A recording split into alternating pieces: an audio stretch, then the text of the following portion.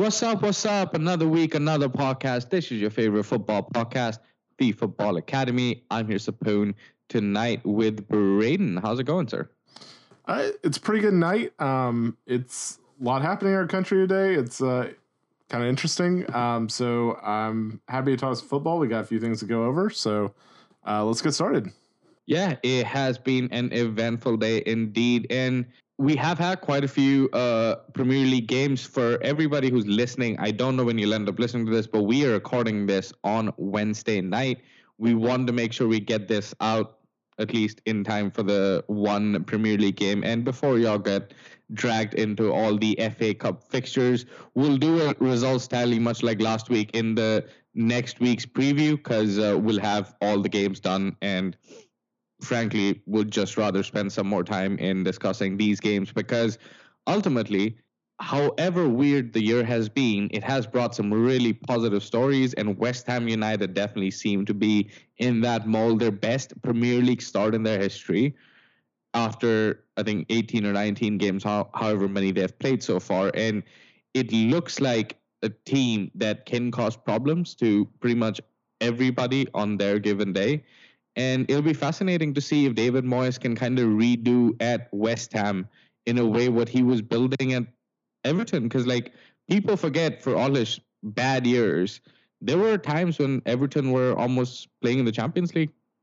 Yeah, and one of the things that I think Moyes does really well, or at least he did very well at Everton, and it seems like he's doing well now at West Ham, is managing a squad with a somewhat restricted budget. And so I think there's sometimes a different skill set between making the most out of limited resources and then going to a club like Man United where all of a sudden you have unlimited resources. And it's kind of a shift in mentality and thinking. And I think point to that as why maybe that didn't work with Moyes. But you go back to a West Ham squad, and I think he's very back in his element. He's with a kind of blue-collar English team that has a lot of maybe not necessarily star player talent, but they've got some guys who are above average, I feel like, across that team. And not just kind of like a couple plotters, including, top 100 Premier League player Mark Noble. But that aside, like, he's doing a really good job at West Ham. I think this game was indicative of that. Like, it's a team that they created better chances, they controlled the game, and outside of a nice Pereira goal, like, he seems to be coming alive again a little bit. I kind of hyped him up a little bit at the beginning of the year, went very, very quiet, and now he seems to be coming back alive. So I guess better late than never. But other than that, like, West Ham were pretty much dominant in this game. Yeah, I absolutely agree. And I mean, the goal was pretty spectacular, as you said, from Pereira, and credit to West Ham to what they have achieved so far. And I know people are going to point to the standings and be like, hey, they played 19 games and blah, blah, blah. But you know what, man? They have more points than Chelsea this season. And Arsenal, yeah. Like, I mean, the reason I point out Chelsea is because for everything that they spend, all the title hopes, it seems to be just coming absolutely dwindling down, and, pretty deflating 2-0 loss at Leicester City for them. And as a fan watching it, I mean, we on this podcast have been proponent of managers keeping their jobs. We have, outside of me going a bit crazy about Scott Parker early in the season, we haven't really said this manager does not deserve the job. Lampard, at least in my books, is not going to be the first manager I'm going to throw under the bus here. Like, it's just not working, and I don't think you going and getting a different manager is an upgrade. Realistically, at Chelsea right now, maybe you get a new manager bounce, but I think you wait till the summer, see what Lampard's got, and see if he can figure this out. But at the same time, I talked about respect, and I talked about Leicester, and I said, if you win this game, I will give you all my respect. And I mean, they are title contenders. And for all the Brendan Rodgers at Liverpool, Gerrard slip memories that people have, as well as last year, he knows how to win at the end of the day. He won in Scotland. He knows what it takes to win a league. Like, let's put aside all the you know difficulty level and all of that. This ain't FIFA. Ultimately, it's experience that you gain, and I think he is making Leicester a really formidable side, and it's kind of telling what can happen if you have the right manager with the right players. Because I'm looking at Chelsea, the question marks are there about the manager, and I also have question marks about the players in general. And you compare that to Leicester, it's just very fascinating. So, how do you feel about those two teams? Yeah, I think you kind of nailed it with Leicester, and I'm going to go on a slight tangent here when we talk about the Scottish League because I think it's an illustration that kind of expresses how I feel about it. I played golf in high school, and I had a coach who would tell me, like every once in a while, he would tell us to play off the women's tees and be like, "You need to shoot very low today." Because you're playing with a big advantage of what you have. So if you go out and do just kind of what you did before, like you need to understand that that is not good enough today. So go figure out how you're going to be better. And so I think that, like you said, going and getting that experience in the Scottish League, even if it is a little bit easier, I think that's beneficial. Like you said, it is learning how to win a league because even if it was a little bit easier, guess what? You still have to go do it. You can still make the same mistakes you did before and get punished for it. So I think you got to give them some credit for that. And like you said, this is a lesser team. It's got some players on there who were around when they won the title, and might look at this and say we can do this. Like if they can really rally around that, because a big part of being title contenders is thinking you're title contenders and being in that mentality. And if Leicester's leaders can get them in there, I think that they've got as good a shot as anyone. I mean, outside of City, who, like we said, could run away with it, you got to like Leicester as second favorites. Yeah, that is very, very true. And for me, looking at Leicester, one of the wild things is we keep talking about them in low XG goals. I mean, the two fucking goals, dude, like just absolutely ridiculous. They had better chances than them. Like James Justin had literally an open goal that he missed on. And I'm looking at the chance. I mean, NDD, like, holy shit. Like, you're talking about defensive midfielders in the league. Like, people talk Declan Rice, people talk Calvin Phillips. Like, NDD is going to probably end up costing a whole lot more than Declan Rice when it's all said and done. And James Maddison, I'm very glad to see him back from his injury worries. Like, last season was a bit dip in his value, the way people talked about him, and kind of was the forgotten man after his injury. So really nice to see him. And bro, where do Leicester find all these center backs though? Like, we need to have a conversation about that because our clubs really suck. Like, it's gotten better, but like the way Leicester have just gone around and replaced center back after center back is pretty impressive. Yeah. So Leicester have picked up Fofana, who was William Saliba's partner at Saint Etienne, and it's just I don't know exactly what Leicester paid for him, but I know what we paid for Saliba, and they paid significantly less for Fofana, and Saliba is back on loan in Ligue 1, and you gotta give them a lot of credit. Their scouting department does a really, really good job of just. It's not just getting young players and getting them in there. It's also having a succession plan for players that you're planning on moving on. And so you sell Harry Maguire and you got Soyuncu the next year. Like they do this really very well, and I think they deserve a lot of credit for it. Yeah, I very much agree with that. And looking at Chelsea though, what do you think is the path forward? Because I don't know if you think that Tuchel or one of those guys would really be an upgrade, but what do you make of that situation? So I don't know that they're an upgrade, but I do. This Chelsea team is not playing very inspired right now, and so I don't know if it's constantly shifting lineups. I don't know if it's. I don't know if it's just general the squad not being really connected together, but you don't really look at anything from this Chelsea squad and say, yes, things aren't quite right now, but here's what's going to pull us out. You don't really see that anywhere in this squad, and that's got to be a real concern. I don't know that Tuchel is an upgrade, but there is a point where managers can't really come back. from how bad it's gotten. Like it requires a culture change. And I think Arsenal were really close to that with Arteta.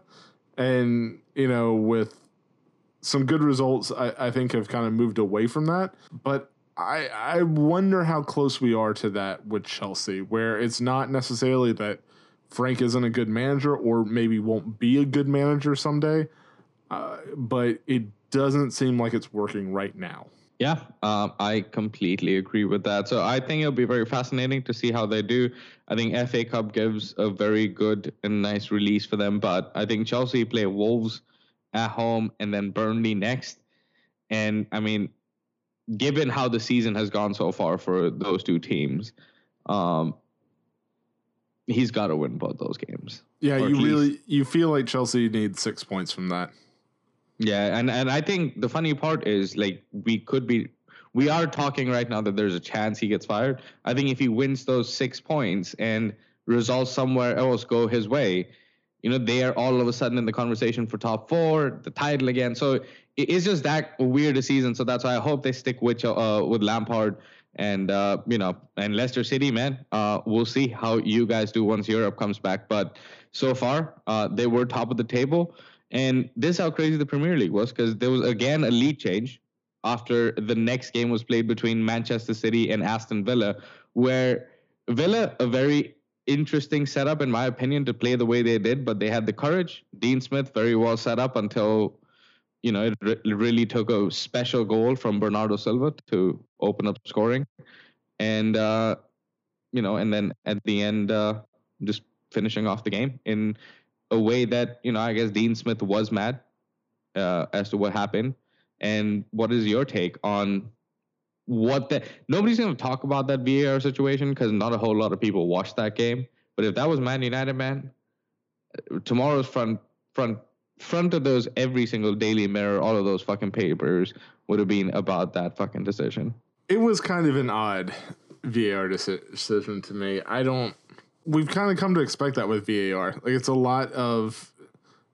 It was supposed to come in and make things kind of more consistent and kind of ground things in a like factual truth, objectivity type thing. It just hasn't really done that. Like it's been very, if anything, it makes things more confusing at times. It feels like, which is a shame and something that I think the Premier League needs to kind of take a look at and figure out. Like you, I was impressed with the way Villa approached this game, and I do wonder if kind of the way that they approached this game and the way that kind of Dean Smith reacted and got sent off is also partially about like team mentality in this. Like they know that they're probably not going to beat City, but I think if you tell a team that wants to play an expansive style, okay, we're going to bunker here against City, what you're basically telling your team is that, hey, we're not good enough. Like this is another standard and we can't approach that standard. And I kind of wonder if this was setting a message of like, no, you are good enough, go out and play with them. And I think Villa did play with them for most part of the game. City has their chances, they always do, and eventually their quality saw them out. But I don't know. I still think there's a good bit of talent in this team. And I think like some of the decisions maybe shouldn't be viewed in the lens of just this match. Yeah, that is very, very fair. And I mean, to Dean Smith's credit, like, as you said, it's about the mentality, and to go to Etihad to play the way they did and realistically not look out of place. Because not a whole lot of teams in the league can go out and do that. Like, everybody thought Leeds United could do that. They can't. Right? Like, so credit to Aston Villa. And I think a big statement made by Dean Smith in a way, like, and he stood by his decision, stood by his players, and he kind of said, like, he was treated differently. And it builds that mentality for even Aston Villa. Like Jack Grealish is going to be like, it's us against them kind of a thing. But we'll see how much their quality can take them forward. They might sign Jesse Lingard on loan, so that would be a very, very impressive addition, in my opinion, to that squad. I think like him and Barkley, like there's not that much of a difference. Yeah, I'm not necessarily poo-pooing it. I'm trying to figure out where exactly he plays. And I do kind of see what you're saying. Is like between him and Barkley, it's kind of similar. Like he can be more of a workhorse when you need somebody like that. and Barkley can then be the creative person. So it's just another attacking option at Villa. Yeah. I mean, ultimately, all you got to do is at Aston Villa is design the game plan to a point where there are enough people taking up spaces that either they're wide open in dangerous spaces or Jack Grealish has the ball. Yeah. Where he's got one man to beat. So I think that it's pretty fascinating to see Jack Grealish kind of, his ceiling is going to define this team. And we haven't had a Premier League season in a very long time where a single-handed player like him has defined the ceiling for a smaller team like Aston Villa. Not to shit on them, but the financial stature is very different compared to the clubs you normally see on top. Having said that, talking about financial stature, you've got Man City. They spent the money again on defense. I mean, and ultimately their defense seems to be, coming together. At this point, John Stones seems like a very good player again. Ruben Diaz, one of the signings, but Kyle Walker did get hurt. But now they have depth again with Zinchenko and so on. So do you think Manchester City as a team are just too complete and about to go on a run? Or do you think this is too early to say that? So it might be a little early to say that, but I'm certainly concerned about City being able to do that and maybe being able to stick around with that for a little while. We talked about for a while, especially on defense with City, that they maybe don't have the leader that they used to have in Company. And I kind of wonder if Ruben Diaz has kind of changed that a little bit. And he has stepped in there and been a leader for this Man City team. And, not just today, but like looking at as far as the whole season has gone, and really the past couple months, you've seen City really step up and play more consistently. I feel like they had a little bit of a slow start of the season, but they're really starting to get in a groove, is what it looks like. And that could be a real problem for a lot of Premier League teams that haven't looked like they're going to hit any kind of form consistently. Yeah, that is very, very fair. But they were only at the top of the table for a couple of hours because Manchester United went to Craven Cottage and took care of business against Fulham. Credit to Fulham. They also played very, very well, took the lead. And as the cliche goes, sometimes the team that is, you would rather have a smaller team score a goal like that in the 80th minute than in the 5th minute of the game. And it was too much for Fulham to come out and, take the lead and keep the lead for 90 minutes. Manchester United showed their class. And to be honest, as a fan, for the first time, I just sat there because this might be the last weekend that we are top of the table because Manchester City are going to soon have enough games played that I was like, this is wild that people are talking about Man City. People are saying they're going to get on a run. And I'm looking at Man United. We're 13 games unbeaten in the Premier League, top of the table, even if City win, we're a point behind. So, it feels pretty good for once to be in this position.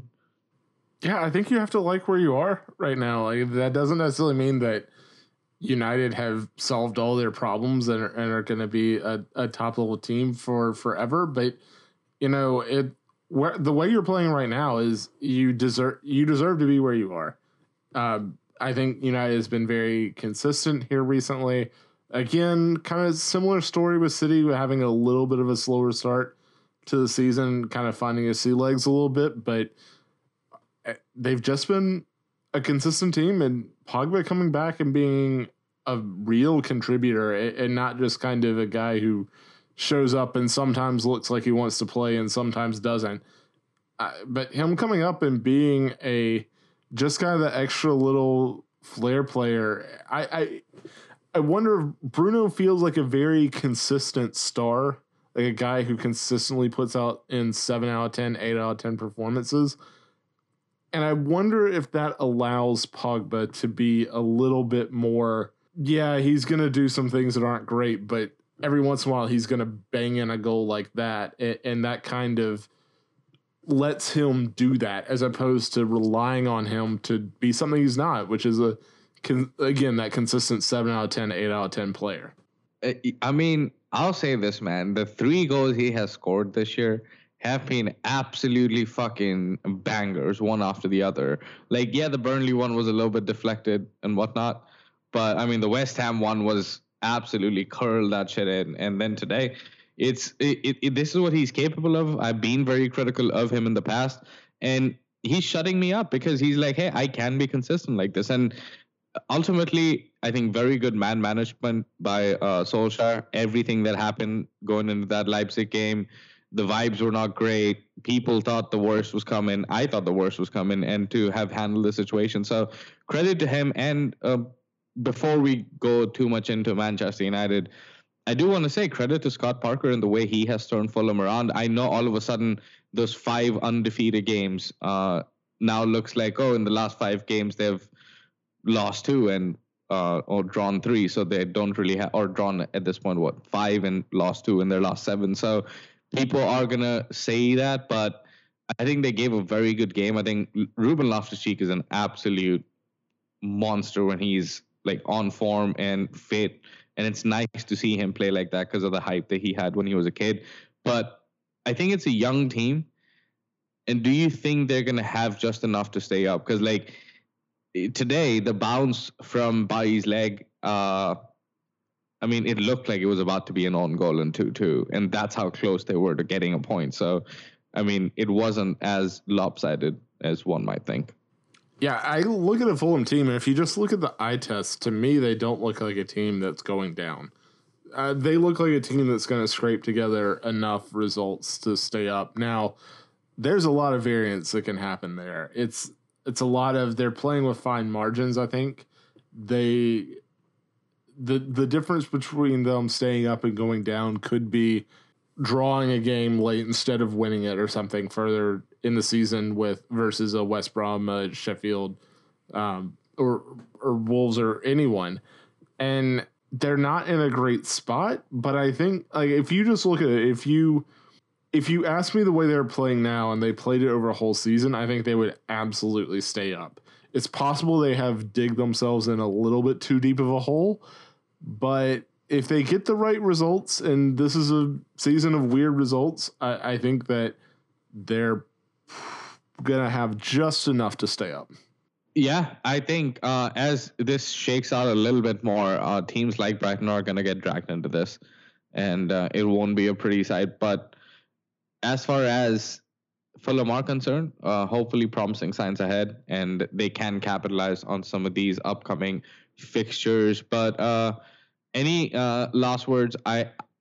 Not any last words. I want to have a couple last words about Manchester United in real quick. It's been a fun ride. 19 games, kind of while they're halfway through the season, we're top of the table. But we got to keep this up for every United fan. And, let's hope that come May, we are having this discussion of, hey, can we do this against Man City, or can we do this against whatever the final fixtures are? So exciting times for the Premier League. But let's hope the title race stays like this, and would love to see Burnley pull off an upset at Anfield and break the Liverpool streak. But don't really think that is going to come true. But that should bring us to an end of the first segment of this podcast. We're going to be back with the second segment where we'll give you our quick thoughts and I guess any predictions for our Aston Villa Newcastle sole Premier League game of the weekend. What is up, guys? We are back with the second segment. Gonna do a quick preview for this upcoming Premier League weekend's match. The only game being played, Aston Villa taking on Newcastle. Aston Villa at home at minus 185. Newcastle at plus 500. The draw is at plus 335.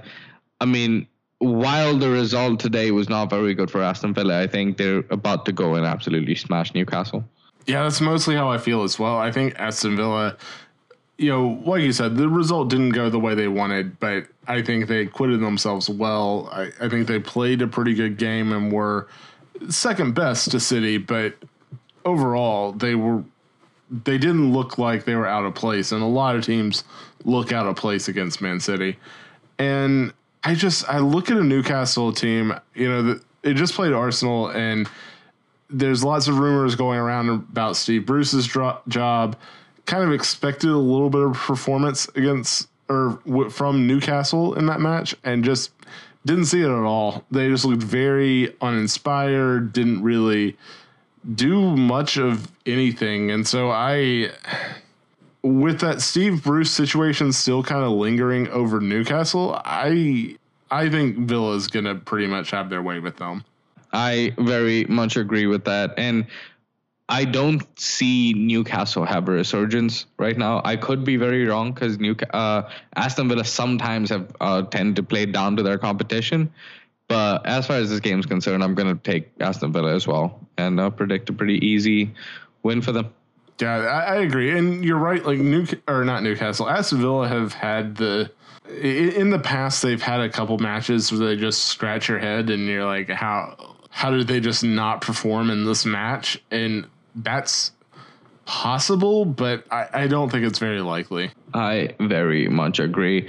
Having said that, that is it from us. I hope you guys enjoy a weekend of FA Cup fixtures. A lot of people have texted me and asked me why don't we do FA Cup games? And well, if you really want us to cover FA Cup, then y'all just got to do your job. Share the podcast, give us 5-star reviews, and write some reviews in order to make sure we get popular. And, if we can make this our day job, we'll get you some FA Cup content as well. Once we get to 100 ratings on Apple Podcasts, we'll do the next FA Cup round. How about that? All right, there we go. And we'll do it for the next season too. Like, if this goes on to next season and we get to 100, we'll do a round next season. So that is it from us, people, and we shall see you guys next week with another round of midweek fixtures. Bye bye.